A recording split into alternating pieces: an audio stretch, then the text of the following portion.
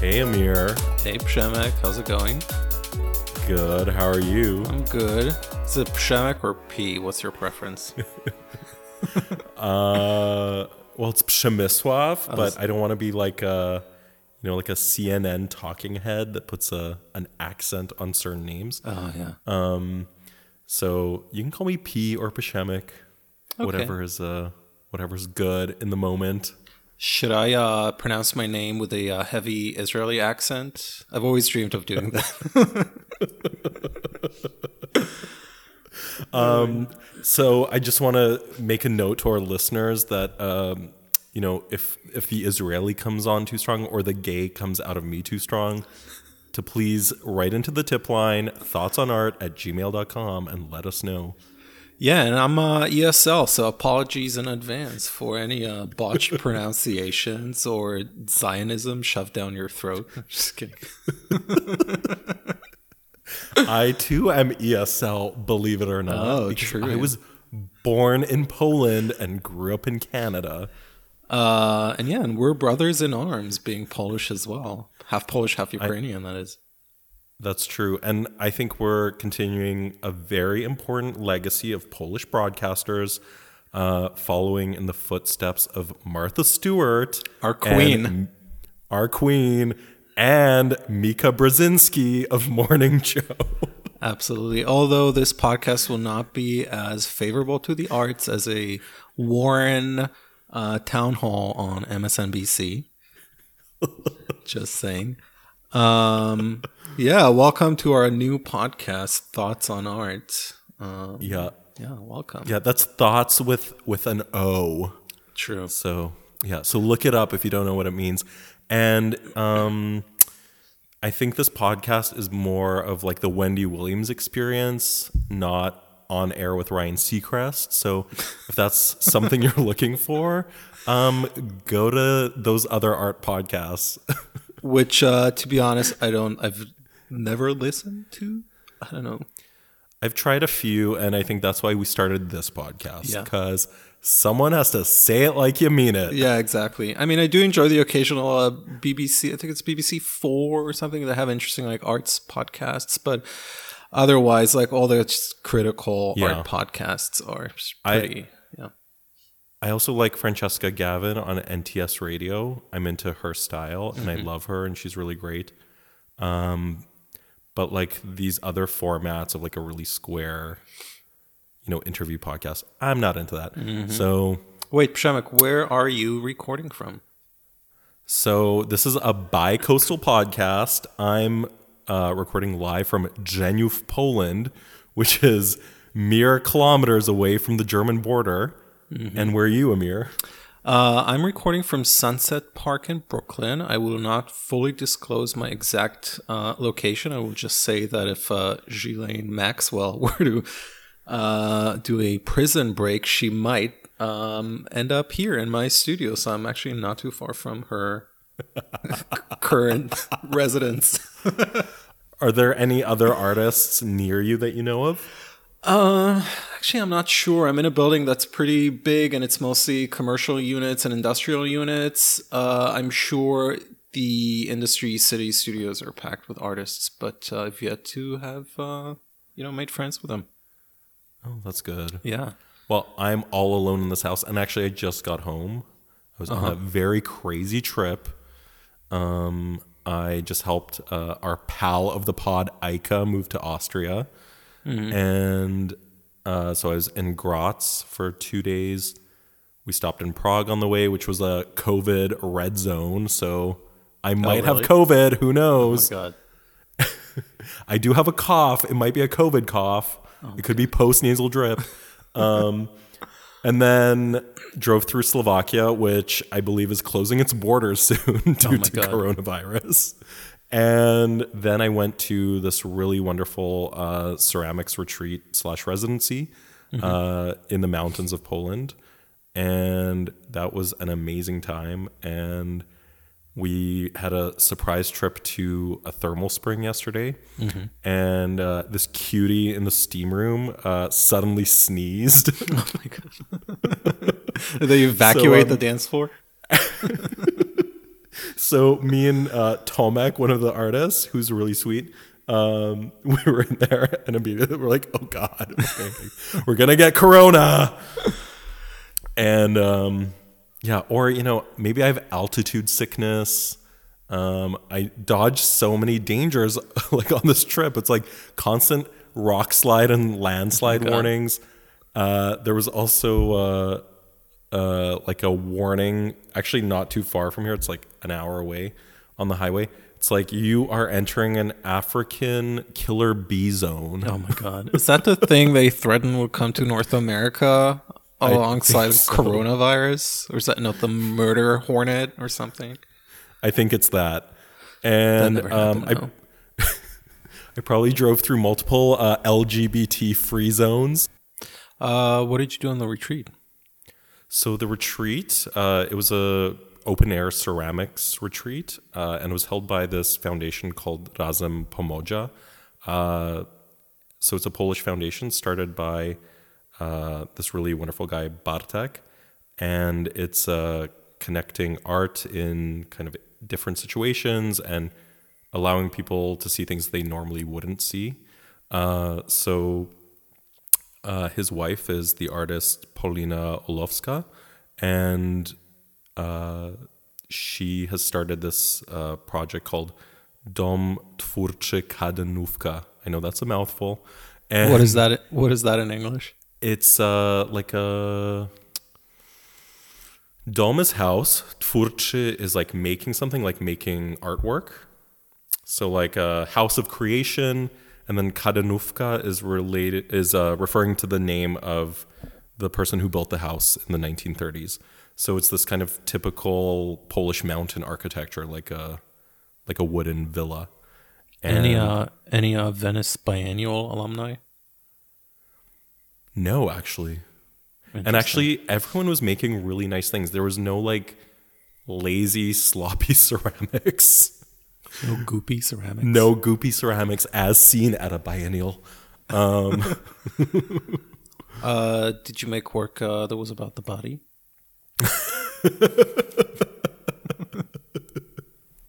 Let's see. I made. How do you make ceramics and how could it not be about the body? What is about the vessel body. That is. Yeah. I made vessels. My hands were all up in the vessels. My body was interacting with it. Yeah. You became one with the vessel. Oh, so but good. You're back home now. Yes, I just got home like 2 hours ago. Nice. Why don't we tell our listeners a little bit about our special connection, our special relationship, just like Israel and America.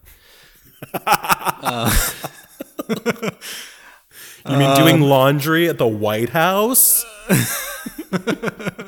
I hope they don't revoke my citizenship after this podcast recording.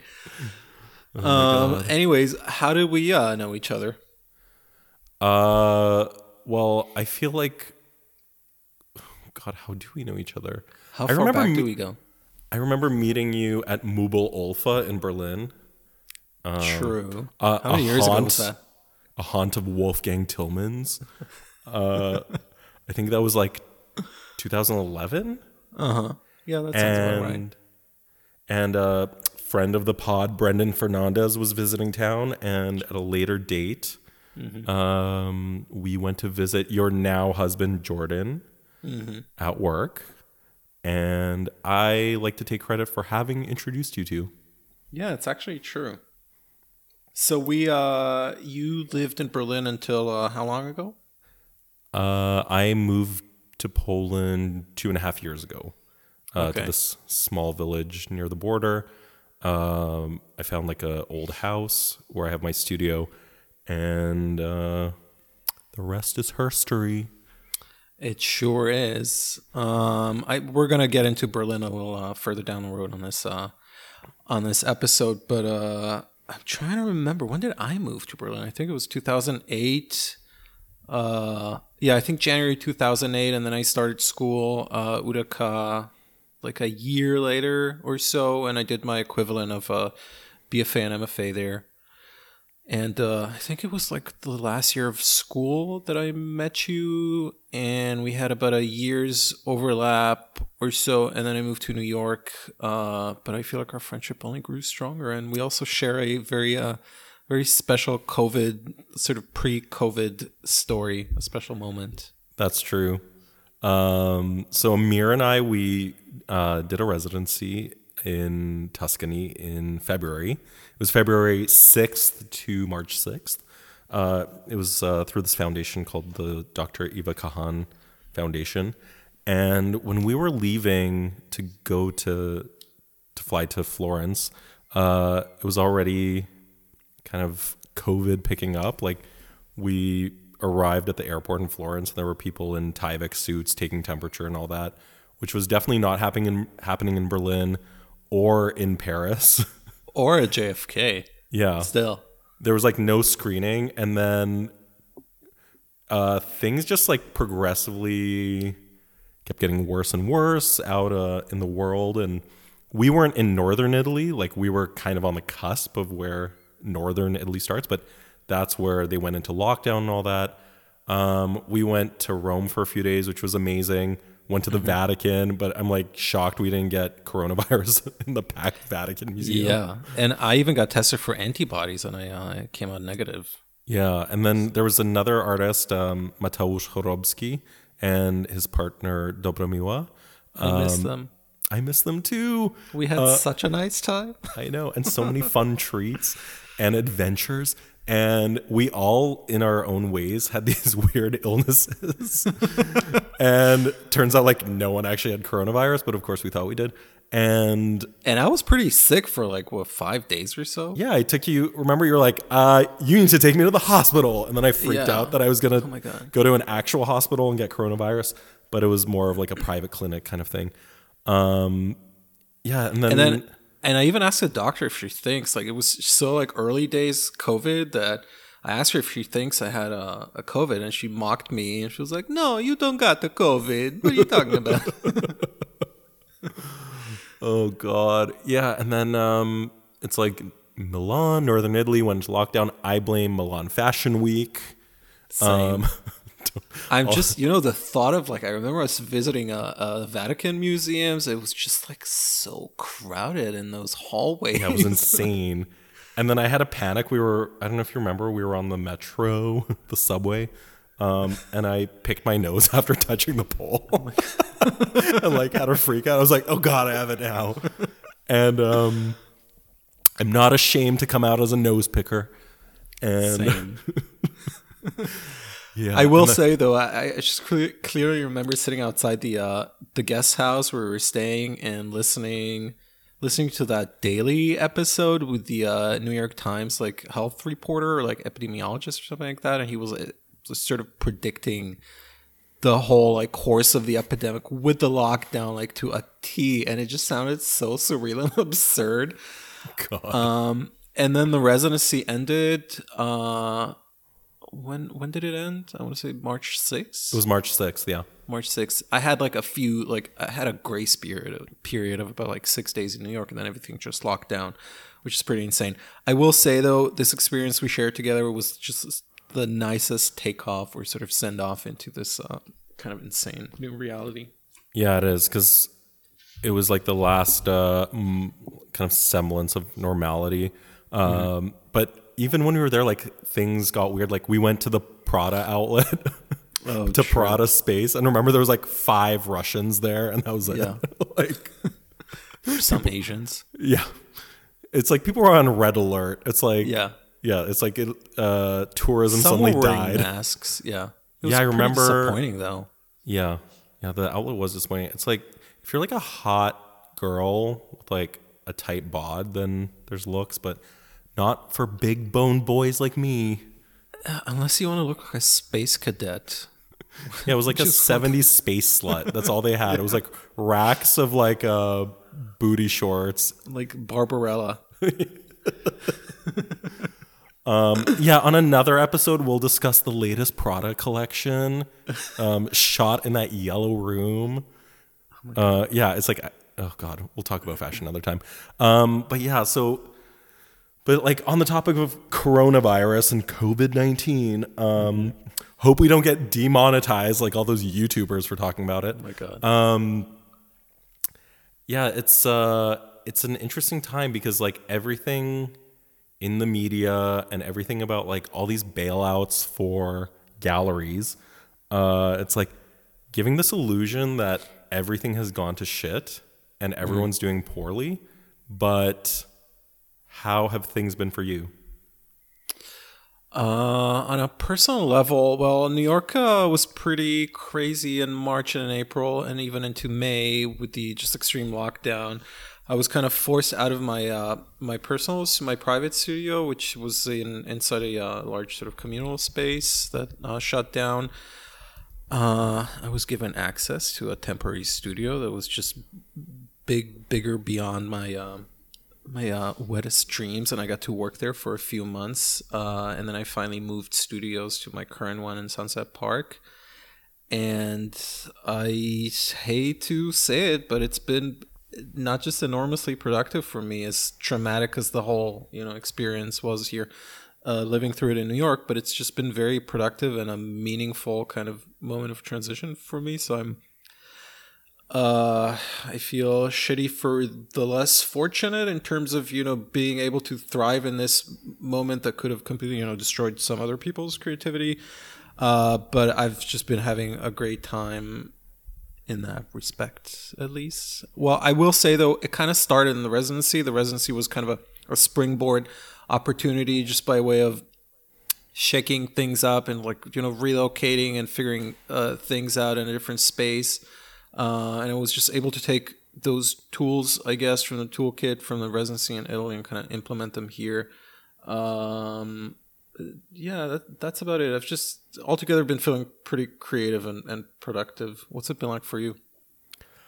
For me, it's like we got back from the residency and things changed so fast, like within less than a week. And honestly, I just took it as like a good opportunity to have a break in life. Just this big Pause, as the Germans like to say. Because, I don't know, I just felt like I needed the moment to have the world on hold, and it was amazing. Right. I was supposed to have a show open March 11th in Milan. So I was going to like fly back for it. But then, of course, things went crazy. So they postponed the show. And it later opened, but even before it opened, like the dealer was able to sell a work, which was amazing because that's the last thing I expected.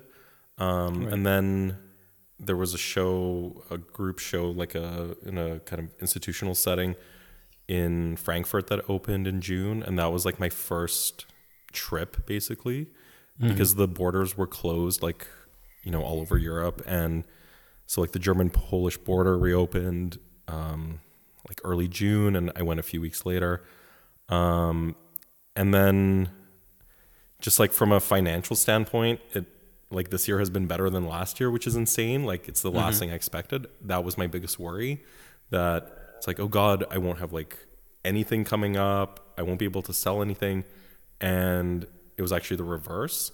Right. And that's kind of unbelievable. Like I've probably sold like twice as much as last year, and I'm not like some big art star selling work all the time, but the same thing. Don't jinx it. Thanks, boo. But like two of the artists I was talking to at the ceramics residency, two Polish artists, they said that like things have been better than ever for them as well. And so one of the artists is like, oh, I probably this year have sold 3 times as much as last year. And how would you explain that? Well, so I asked him, like, what do you think it is? Like, I have my theories, and you probably have your theories too. But, like, one of them said, for example, like, in Poland, people were, like, the people who can afford to, they had no point in leaving money in savings because there was, like, market volatility and all that. So it's like, why leave money in a savings account that's generating, like, no interest? Or maybe the stock market or whatever. I think maybe that's coupled with people aren't overwhelmed with like art fairs and biennials and articles that are like, here's the 10 things you need to buy right now and all that bullshit. And so people were just like, oh, I really like, this painting of Amir's or this drawing or, what have you. And not being like, oh, but I need to buy a figurative oil painting, I mean, I definitely think there's still a lot of sort of gasps from before COVID, and a lot of trends that still the inertia had to be sort of sustained either by the speculators, the museums, the art dealers, the other type of brokers. But in a sense, I feel like COVID has collapsed a lot of the barriers and the walls, and it's just made it really much easier. I mean, it existed even before COVID, but it just made it a little easier to connect directly with collectors, or even offer, prices that are a little more competitive, or just give out, friendship discounts and stuff like that. And at sort of the collapse of the whole structure of the yearly fair schedule and the openings, just everything, it kind of like scrambled up everything to the point where you could just easily, without feeling like you're being watched by, the whole industry, you just like reach out to the person you might, want to sell something because it's shown interest in the passing your work. It's just kind of made everything into a just smaller village, and communications kind of easier. And in that sense, I feel like I hate using that term, but it kind of democratized the whole industry just a little bit more. It just brought it down to a more accessible level. At least that's how I see it. Yeah, that's exactly, I was thinking the word democratize. Like, it feels like the first time the internet has democratized something. Right. Or also in the art world where, yeah, exactly. It's like, these things were happening more casually. And like these artists I talked to at the residency, they're like, yeah, like the gallery sold some things and sold more than before. Mm-hmm. And also privately, like through Instagram and all that, I sold more. And then one of them said that their gallery has had the best year ever this year. Yeah. And that's a Polish gallery. And that's like, it's not a huge market. It's not like, like a name gallery in Germany with like a huge collector base. So that's amazing that in this, kind of like time of turmoil and all that, allegedly, a gallery could have their best year. I mean, I will say there is just tremendous benefits to the suspension of the rat race, and it truly feels like a rat race in New York. It's a construct everyone sort of subscribes to, and it just sort of forms the reality. And COVID just like truly like just abruptly sort of ended it. And there's just so much peace and quiet here now without the sort of rush to go to openings. I don't know. I've been really enjoying it. Like it's really nice if you were an artist who was sort of, yearning for some uninterrupted studio time. And also my heart goes out to you if you're an artist in the performing arts or anything that involves, interactivity with audiences and crowds sort of having disappeared completely. My heart goes out to you. But the other thing I was going to say, I think just some artists who have benefited more or most in this time are artists who are work in a two-dimensional, any objects, anything that photographs well or is just picture perfect and easily uploadable to Instagram. But that's sort of stating the obvious, I guess. Yeah, no, definitely. So it's interesting, there's in recent news, things such as in Germany's latest bailout for the arts, the government is spending $18.7 million to keep commercial galleries afloat. That's courtesy of our pal Kate Brown at ArtNet News. Mm-hmm. And then below that it says, the federal government is releasing funds specifically aimed at helping commercial galleries with their early 2021 programming. And that's a September 28th piece, but I feel like if you go all the way back to just the beginning of the crisis, Germany also was releasing just insane funds to the to independents and freelancers, which was being abused by some people that we know. Mm-hmm. Time for the audit, Finanzamt. Or just in other words, I feel like Germany was giving so much money to people who otherwise would have never earned that amount of money in regular times. Yeah. Yeah, I feel like, sorry to use this word, I feel like it's very neoliberal.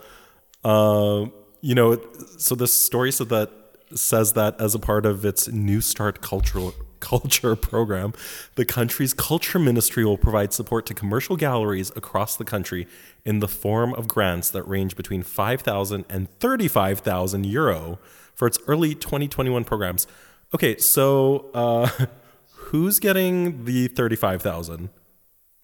Like the Königs of the German world? Like, do these galleries actually need that money, or? Don't get me started. And I mean, there's one mentioning there of art dealers being indispensable talent scouts. What is that? I mean, are they? It's like, I mean, I guess the short answer to that is no. I don't know. Let's see. And apparently, as indispensable talent scouts, they often ensure artists' livelihoods with exhibitions, catalogs, and fair presentations. I mean, that's such a generous, almost like benevolent way to describe what art dealers do in that sort of German context, I guess, to explain why they should be getting all this money. Yeah, I mean, how much money is there even in the commercial scene in Germany? Like, I mean, I remember my days in Berlin, and always, first of all, it was always waving the banner of poor but sexy, and it was sort of substantiated by actual like poor commercial sort of environment. Yeah. But like, how much? I mean, you still sort of you gravitate, and you're in that sort of sphere. How much money is there in the commercial sphere in Germany compared to, for example, New York? Oh, it's like way less. I don't have any figures, in front of me, but I did see something recently where it was kind of talking about sales Germany versus, let's say, France or Belgium, and yeah, it's like a per capita much smaller figure, even though there are so many wealthy people in Germany. I know people are constantly saying like, "Oh, there's no collectors in Berlin," but that's fake. Like there are obviously, because where do you think? Oh, sorry.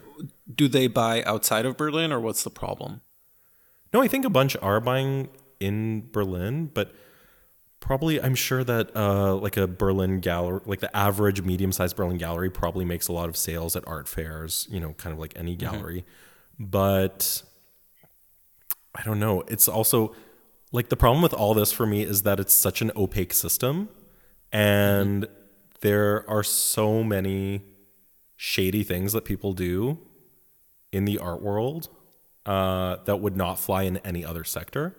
Like even to the point of people like emotionally manipulating you if you want to have a contract or some sort of agreement or anything. In Germany? Oh, just in general in the art world. Or it's just like so many shenanigans. And then to be like, okay, well, here's your 5 to 35,000 euro, which also it's like kind of in this vein of shadiness. It's like I've heard so many stories similar to these American PPE stories, like all those stories in the news, like, oh, so-and-so gallery got a $3 million loan and they don't need it. So the same thing is happening in Germany. It's like, a lot of galleries put people on halftime, basically. The government paid the whatever percentage top up that, the business couldn't pay. And then they were still making employees work they're like 40 hours a week. So it's like basically you're defrauding the taxpayer to, have the system where it's like, oh, people can't come into the workplace. They can't be in the office. They're not working the whole time. Okay, then if you're getting that money, they should only work half time and not you basically stealing from the taxpayer. Like, that's insane. What I don't understand, and also having lived in Germany for 7 years, I just don't understand the West's, or especially New York or coastal America's, just infatuation or this adoration of just anything German, especially with the endless, dispatches from Berlin that you see in the Times every other week. Like every week. Like, what is up with that? Are those just like ex-New York-based journalists who have decamped to Berlin and they're still on the payroll? So you have to like give them all these placements in the Times. I don't understand it. Is there actual sort of demand for all that content coming from Berlin? I have no idea. Like, obviously, there's this like New York or American diaspora in Berlin, but there is a disproportionate amount of German coverage because it's like, okay, if you're gonna like fetishize Western Europe and it's like apparent cultural supremacy and other supremacies, it's like there's other countries that you can talk about that also have a acceptable quality of life or a healthcare system or whatever. But it's like there is a German obsession in the New York Times. Yeah. And I mean, if you think America's racist, go spend a month in Germany. Yeah, exactly. I mean, I'll just I won't add to that. That's all I have to say. As a Pole and a Jew, there you go. Exactly. I'm also. I don't know where I read it, but I read that the tax rate for art sales in Germany. So I guess it's an article. It says that they're sort of fighting to lower it, get it to go down from 19 to 16, which is wild. In New York State, it's 4%, if I'm not mistaken. The sales tax, right? The sales tax, yeah, for arts. I think there's a different sort of like subsection for it. I'm not sure. I'm not a tax person. But altogether, it just seems to me such like high numbers all around. But I mean, Europe's known for its high taxation in general, especially these democratic socialist countries. I'm also reading that the association's calling for a quote unquote New Deal for art. Thanks, AOC. Including large-scale acquisitions and commissioning programs. To me, large-scale acquisitions sound like the biggest money laundering vehicle ever, i.e. airport commissions, which you and I are just, salivating at the mouth just to get one day. Yeah, if anyone's listening that works for an airports authority or an advisor that works with one, Amir and I, this is our dream project. We need to skim that 1% for public art out of everyone's pocket. I'm even willing to get paid in just like LaGuardia Shake Shack credit. Oh, thank God they added some real brands there. Before it was like Auntie Annie's pretzels and made up airport brands. I miss the airport so much. I'm so happy we got to do some air travel before this all started. Remember when we went to Starbucks and in Charles de Gaulle? Yeah, it just seems like ages ago at this point. Ugh, I know. But yeah, it's like these like mass public works will be like yet another Katerina Grossa work. Yeah, whose work I love. Yeah, but at the same time, it's always the same people, and that's the problem. It's like, and just like all these programs, it's like, yes, I don't want anyone to be like down on their luck, but a lot of these programs, it's like, I think of all the artist friends I have everywhere, but also like, the Berlin Arts Friends, and it's like, they're slipping through the cracks of all these things. Mm-hmm. Like some of them didn't even get this 5,000 euro, payout in March that everyone was getting because it was like convoluted. There are people that don't have the clearest residency or what have you. And it's just like, or they couldn't wait in the digital queue. Mm-hmm. It's like, why is there a digital queue? Like there's no IT solution to submitting a form. Instead, you're basically making people wait in like a Six Flags line online to apply for 5,000 euro. And there were people that couldn't make it in time. Yeah. I feel like Germany or Berlin specifically is still sort of riding on the coattails of this like DIY cloud, the historical DIY cloud, and everything's like not commercial. And between those cracks slip all the big galleries, big artists who are able to just keep pushing for those big names. And as you said, a lot of the like really worthy other artists just they don't make the cut. Yeah. So listeners, we're not hating. It's just there isn't like an equitable spread of the goods and riches out there. That's absolutely kind of the core issue. I mean, for all the negative coverage, not negative, but critical coverage of, the mega galleries here, Gagosian or Pace, like nobody talks poorly or critically of the big galleries in Germany. They're still considered sort of a smaller player, even though in the environment or the commercial sphere of Berlin, they play a major role, and a lot of artists just will never have any chance of even coming close to those spheres. Yeah, exactly. And, it's constantly harder and harder for young galleries to succeed. In Berlin, it's like I moved there in 2010 and it was still relatively affordable then. And, I think from maybe a New Yorker's point of view, it's still cheap, but it's like, it's not. And once you move there and you're making money or working a job, it's like you're not getting paid a New York salary. Mm-hmm. You're getting paid significantly less. And so all the costs have gone up, and it's like really amazing galleries like Gilmeyer Reich, friends of ours. It's like, their gallery went out of business. Mm-hmm. They had great artists, they were in touch with collectors, they did fairs, and it's like, it's hard to make a go of it. And I think the kind of top tier galleries need to play more of a supportive role in Berlin, because I feel like in maybe other centers, they are more supportive, but not in Berlin, I guess, because I don't know, all these small galleries have been going under, or having to move to other cities or what have you. So right.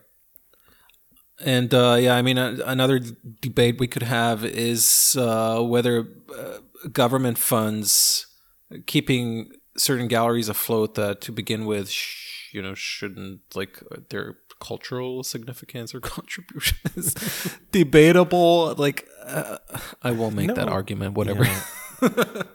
No, but it's like, when Berghain didn't have to remit VAT for like their beverage purchases or whatever because they were considered a cultural institution. Yeah. And it's like, I'm sorry, they should be collecting their 19% on a Club Mate or a vodka soda and sending it to the tax office because they make so much money, apparently 1 billion euro a year in revenue, as you sent me today.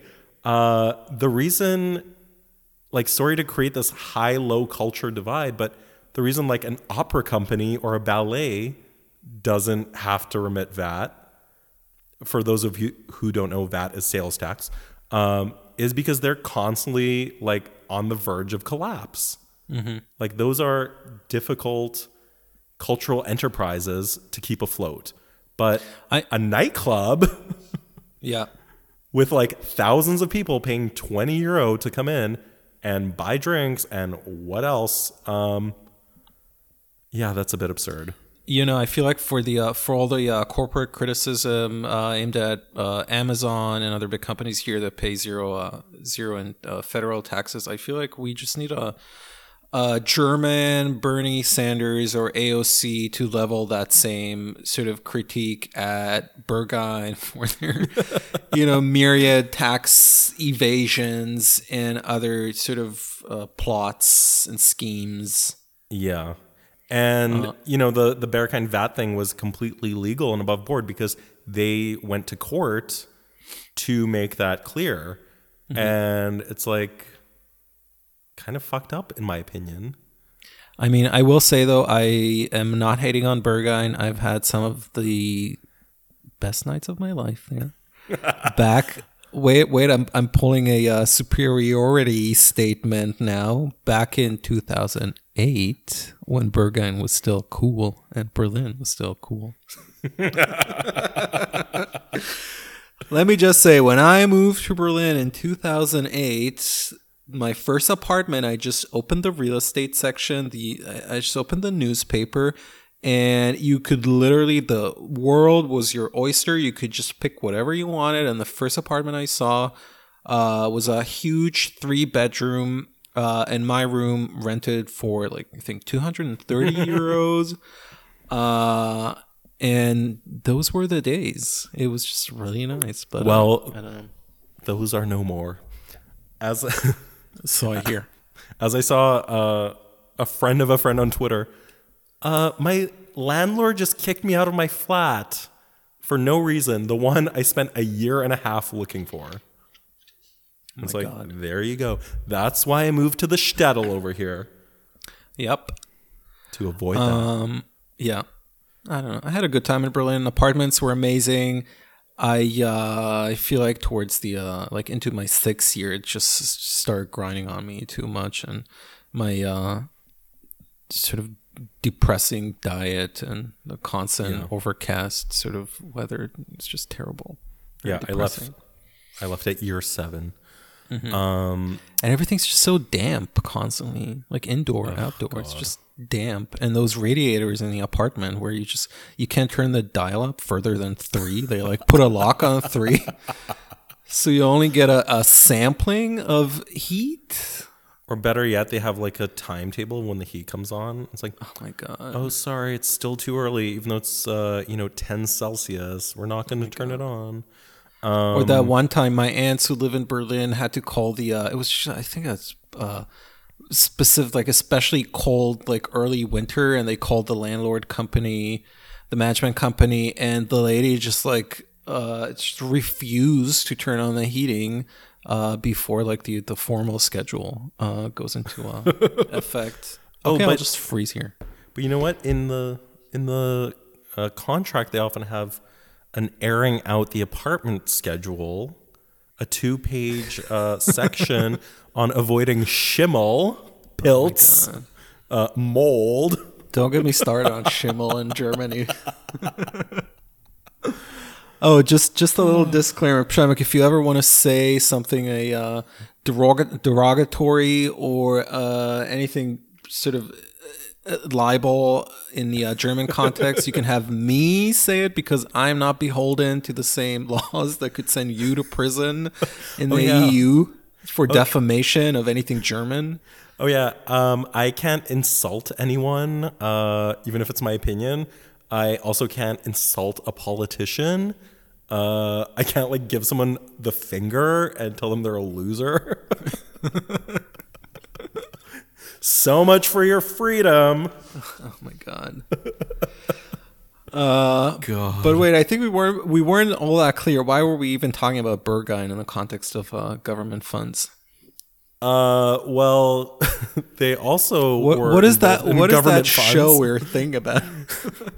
Okay, so it's called Studio Berlin. I'm sure people have read about it online. There was a New York Times story. Just one? So September 8th, 2020, New York Times says, while Berghain is closed, there's art on the dance floor.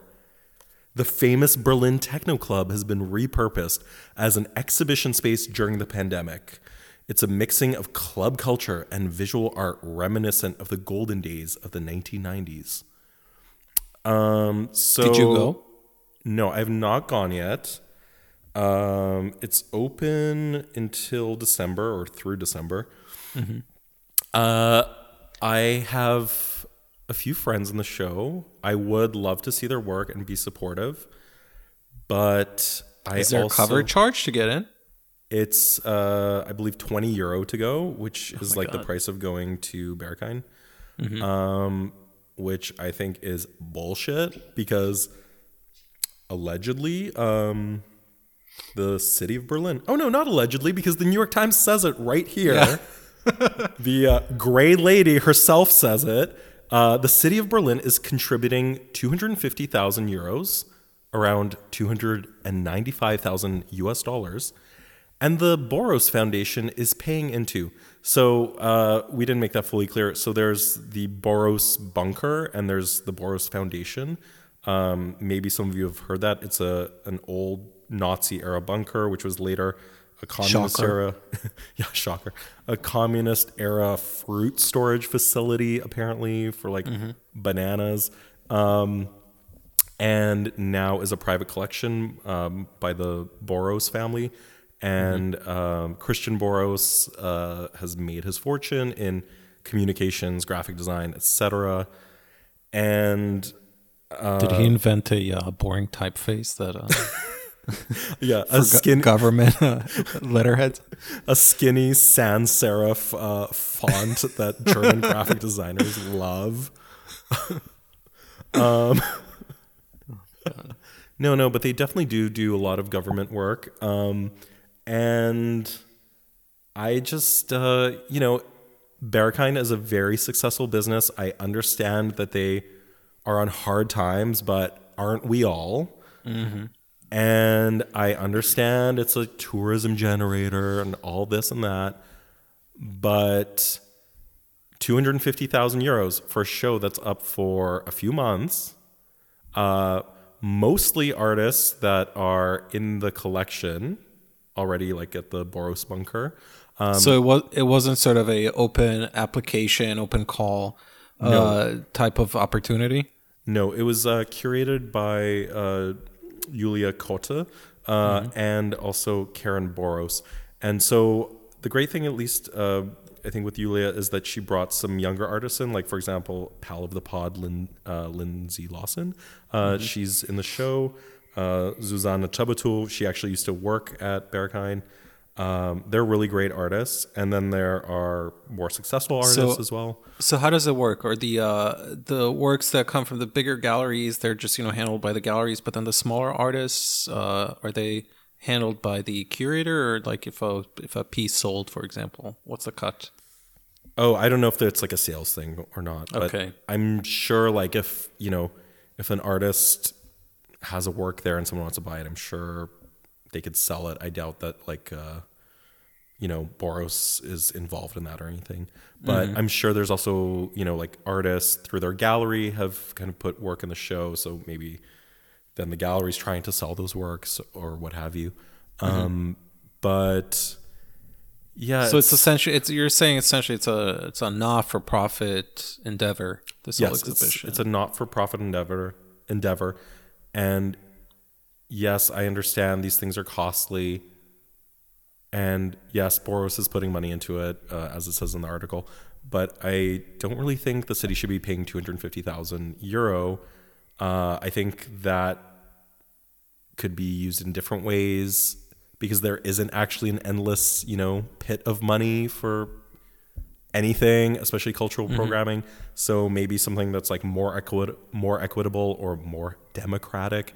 Maybe like a series of exhibitions at the different kind of artist-run spaces in Berlin would have been really cool in this time.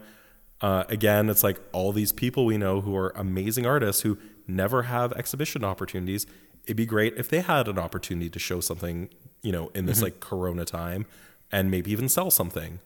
Because again, there are some of them that don't kind of qualify as an artist in the eyes of the city because, they've worked like, a poorly paid 9-to-5 job and all their taxes have related to that. And there's like actually no sign of them being an artist.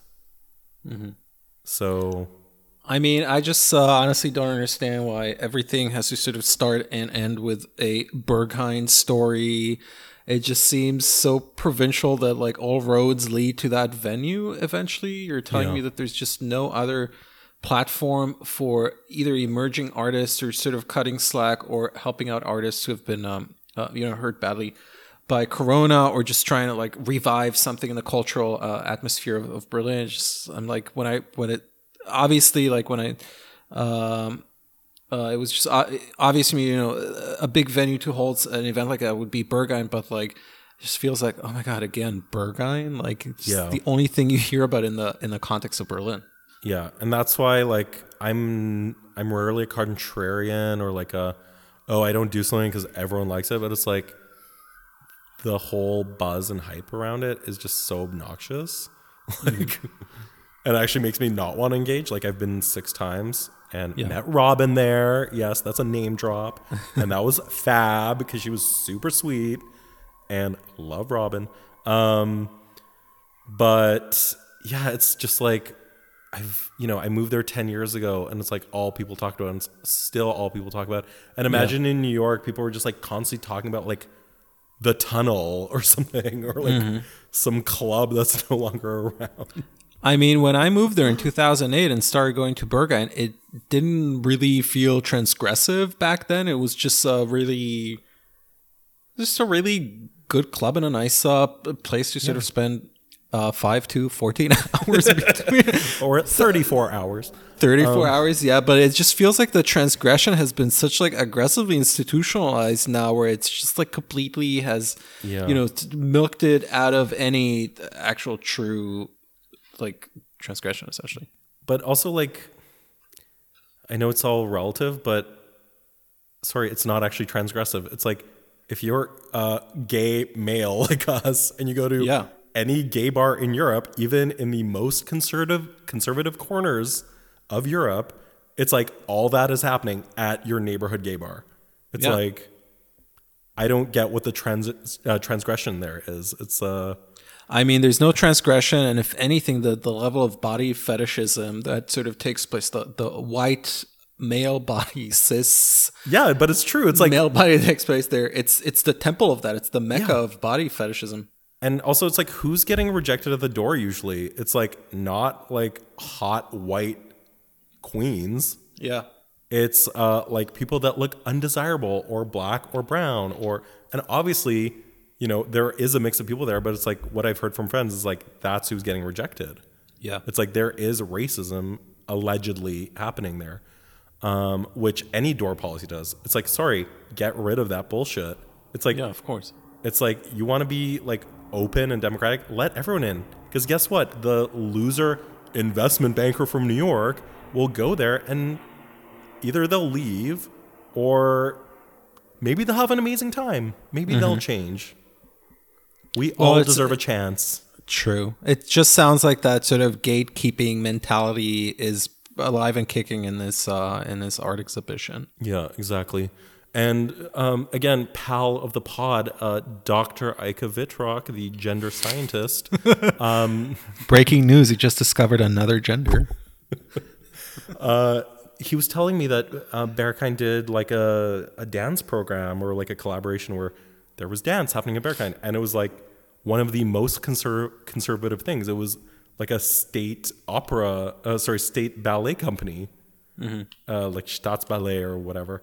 And like, okay, you have this building that's kind of filled with youthful energy, transgression, allegedly, the new and now, and it's like, ooh, we put ballet in this brutalist space. Shocker.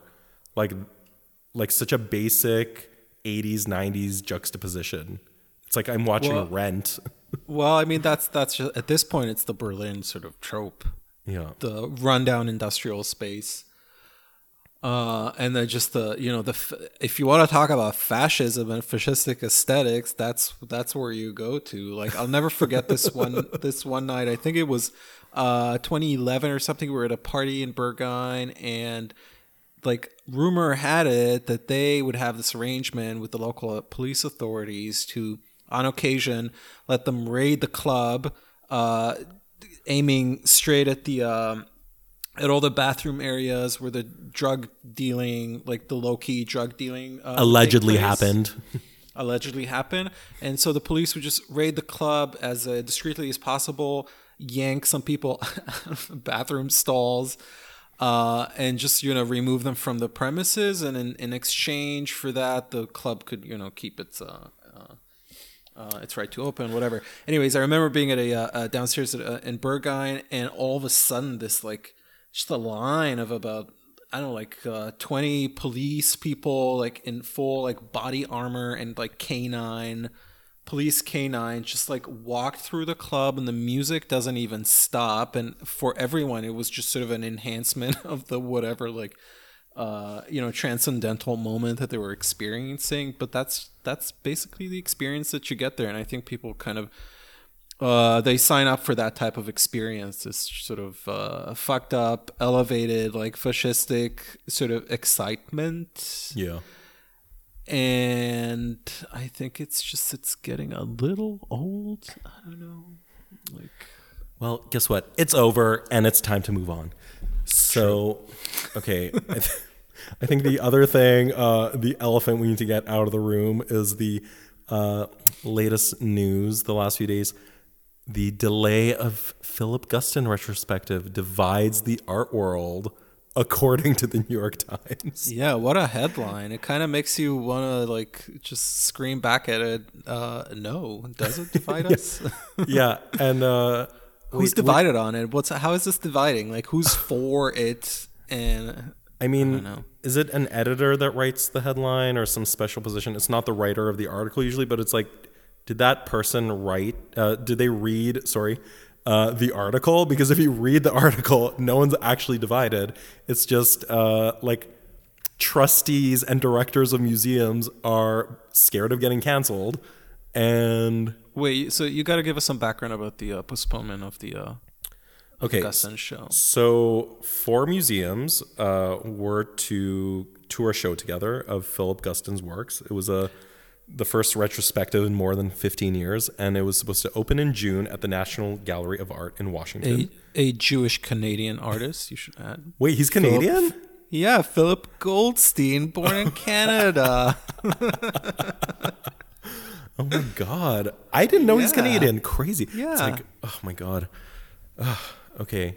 Well, that's exciting. Why are we dying on that hill? He's Canadian. So then it was to move to the Museum of Fine Arts Houston, and then to the Tate Modern in London, and finally the Museum of Fine Arts in Boston. No Canadian date, I see. Also, why did it take 15 years to plan? No, it's just the first in more than 15 years. I think. Oh, sorry, but I read somewhere that it was years in the making. in the Maybe it was planning. just like there's works Just all retreat. over. Yeah, right. Yeah, it's probably that, and then also it's like the family has a foundation or what have you, and it's probably Right. just like it takes a lot of time. But Yeah. okay, so everyone has heard this. There's like clan member imagery, like hooded Klansmen, etc. If you read one article about Philip Guston, you find out he's Jewish, and this was about his experience with racism. As a Canadian Jew. Well, yeah, I mean, everywhere. There's I mean, anti-Semitism everywhere, Yeah, and racism everywhere. Interestingly enough, so he's known for having a sort of renowned abstract expressionism. We're going to get into that in a second too. But so in his new incarnation as a new expressionist artist, that was kind of started out by the experience he had in the Vietnam War. He started making these sort of very personal experience paintings. I am not a big fan of Philip Guston, neither the Abex phase nor the New Expressionist phase. They're cute cartoons, but I think I told you the other day, like, I find like Robert Crumb's work a little more transgressive and like fun, whimsical. Totally. Like, I don't know how Philip Guston got to that sort of canon level of art history. Friend of the pod, Steven, is gonna excoriate me for thinking or saying that, but I'm not into Philip Guston. Sorry, that's where the art world is truly divided on. Yeah, I mean, yeah, I'm not into a lot of things. Yeah. Here it says that Guston, who died in 1980 at 66, was a leading abstract expressionist until he made an artistic about face during the Vietnam War. Influenced by civil unrest and social dissent, calling American abstract art a lie, a sham, he Fact. pivoted. He pivoted to making paintings in a dark figurative style, including satirical drawings of Richard Nixon. I'm assuming he realized that abstract expressionism was a lie and a sham after the CIA involvement in the elevation of its status sort of came to the public knowledge. Yeah. Yeah. CIA. So Yeah, it's like Google CIA Abex if none of you know, because apparently a lot of people don't know. I mean, I didn't know. To be honest, like I'm not knowledgeable in this matter at all. I clearly remember sitting in Tuscany in the residency house, and you saying something about it. And I'm like, what? What are you talking about? And you probably thought I'm paranoid. And no, I thought you just like wanted to, ruin abstract expressionism for me, just to cancel it for me. And I looked it up, and it was true. So the CIA was responsible for the meteoric global rise of abstract expressionism. What is gay figuration's excuse? It could also be a CIA ploy. And that's a Netflix pilot I would like to write. So let's get cracking on that one. Who would you cast in the main role? Carrie Brownstein from Portlandia and Sleater Kinney. Yeah, I love her. I think she'd be great as like a New York 40s white feminist artist, and True. Yeah, I think it'd be so good. Like I think it'd be a good dark comedy with her in the lead role. I have a title for it. So the CIA supportive cultural initiatives, the term for that for them was called Long Leash. So that's maybe a name for the Netflix show. Long Leash. That's good. I like that. Thanks. Okay, so no one can steal it now. Yeah. And also, I read that Nelson Rockefeller was the president of MoMA in the 40s and the 50s, and he allegedly had close ties with figures in the U.S. intelligence force, which kind of explains the kind of the closed system of. Sounds familiar. Mm-hmm. So yeah, obviously this whole kind of people having no balls, sorry to use that term, and just being like, oh, we better cancel the show because we haven't addressed this content, even though they obviously have, because they've already released a catalog that addresses this, including essays by a diverse group of artists that address it. And so like, yeah, clearly they're, these trustees and directors are just scared of backlash or blowback or whatever.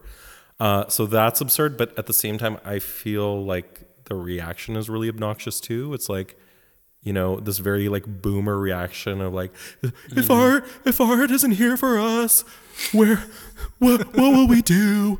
Like that kind of thing. And, like I'm sure there's Jerry Salt's like 10 pages of tweets about it already. Yeah.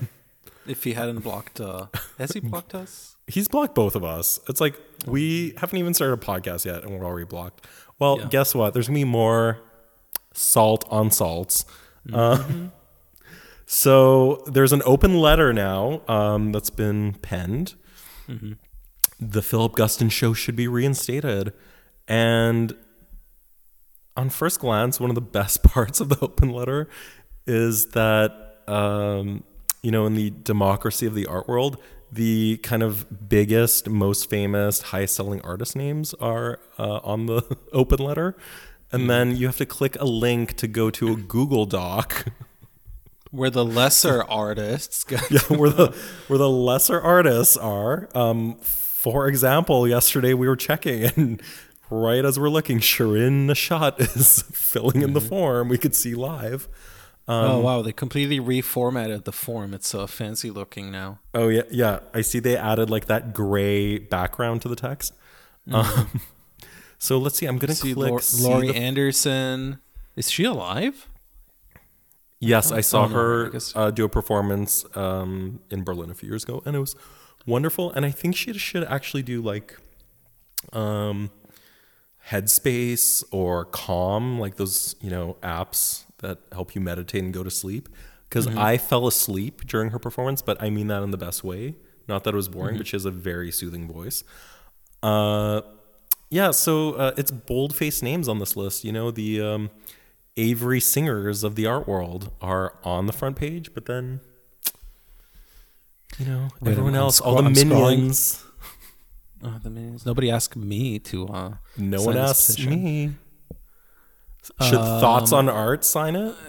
Yeah, I'm scrolling through the spreadsheet to see what people wrote in for comments. I'm sure there's something. Oh, there's good ones here. Mr. Christy Taylor says, "Come on, Tate, let's not throw the baby out with the bathwater." As heard on the Rachel Maddow show. Wait, what else is good here? Also, the sense of urgency. This exhibition needs to happen now! Exclamation point. Very important.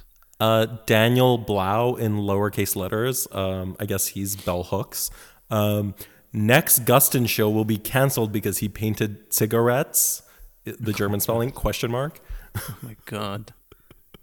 Oh my God. Many, but not.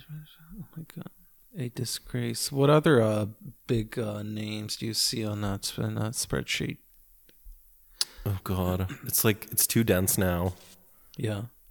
Yeah. I wonder if Jerry's name's on it. Oh, let's see. I'm gonna do a Command F. Jerry. No, he has not signed it. I guess he's. Oh my God. I guess he's for censorship. Is Roberta on the list? Nope. So what's this quote? Is that from the catalog? The danger is not looking at Philip Guston's work, but in looking away. No idea. What if you just straight up don't like the work, and so it doesn't pose any actual either threat or is of any significance to moving the dial in the political moment we're in right now?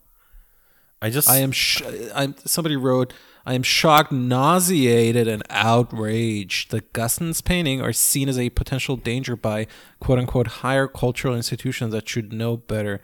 There's a lot of assumptions here. First of all, the cultural institutions know, or that they should know better, or that the painting is as, moving as a political vehicle or a tool as you'd like to think they are. Yeah, I mean... Sorry, museums are not that relevant to most people's lives. No, and especially the museums who really lean into it the hardest are the ones that fall the most flat. I mean, I'm not going to name the museums that come to my mind, but... Yeah, we don't want to avoid exhibition opportunities, but... Yeah, don't cancel us. Don't cancel us. That's what my dad said that in a roundabout way. Not cancel, because, he's from a communist country, so it's like... Mm-hmm. It's more like don't get blacklisted kind of thing. Oh, yeah, same. No, but like all you have to do is go to the museum websites and just see how much tickets cost. Mm-hmm. And it's like, oh, there's a slight window if you're like working class or poor to go. Yeah. If you go to the free day between like 6 and 8. but otherwise it's like $25 for you and your partner potentially, and then your kids maybe getting free.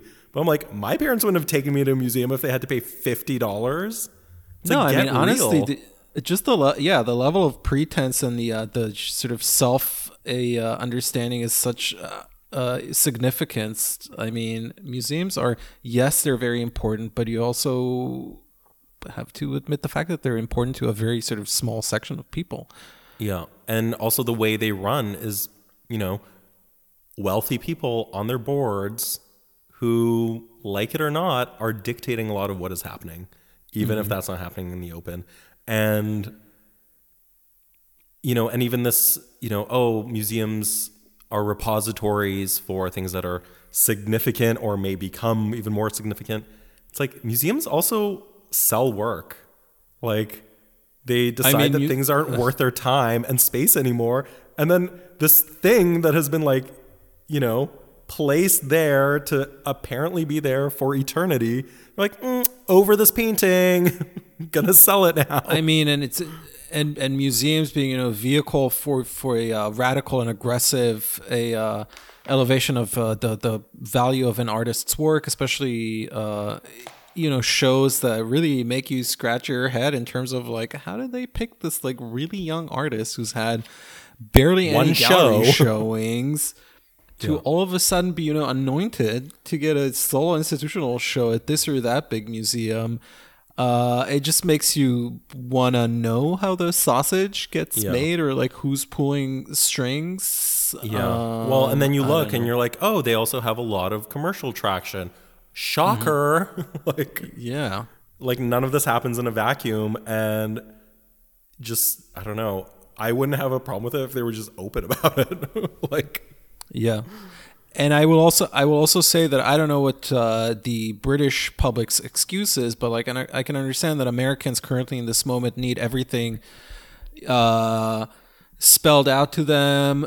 At best, figuratively, everything is to be really symbolically sort of interpreted and understood to them in order to understand the moment or the painting or its message. But like, there's clearly no room at this moment for, you know, more evocatively abstract work that, you know, the artist could have also had the same intentions or motives as a Philip Gustins, but like, no one's going to mount a show of, you know, war era critical abstract you know, bodies of work. It's Gustin's sort of I guess what I'm trying to say is the reason why I'm not a big fan of his, because especially in the context of this moment, is because everything's just so, it's spelled out so simply in the painting. I was just gonna say, it's so like hitting the nail on the head, because it's like, oh, this is relevant to our time because it addresses racism. It's like, yeah, racism is an issue in our society, but this actually doesn't address racism. It's like the mere like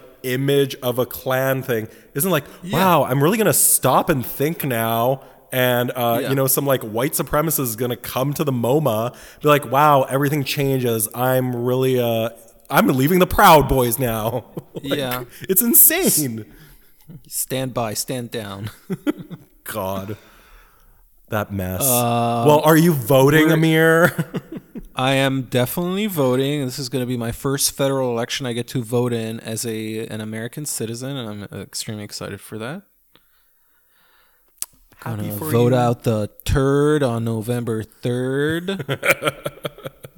I think that's a Alyssa Milano quote right before she called the police. Bye. Yeah, on the neighborhood thugs. That mess. She's a mess. Okay. Well, I think that's it for today. Yeah. This file size might get too big. Yeah. Do we have a hotline email people could maybe reach out to us through? Yes, if you have any hot tips, breaking news, questions, or even like, let's say you have an art world crush you want to shout out, please email us at thoughtsonart. That's THOTSONART @gmail.com. And yeah, we hope you'll share this with your friends. Subscribe, like, comment, or whatever you have to do. This is not... we're on Instagram. We're on hopefully on Apple Music. I mean the podcast. I'm gonna submit that after we record this, and on Spotify, Stitcher, which I don't even know what Stitcher is.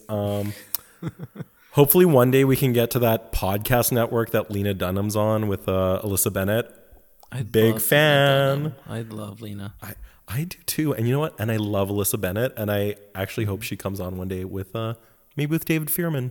Yeah, maybe I can ask him. Yeah, that'd be fab. All right. So thanks for tuning in, everyone. And we'll see you soon. Yeah, see you next time. Bye. Bye.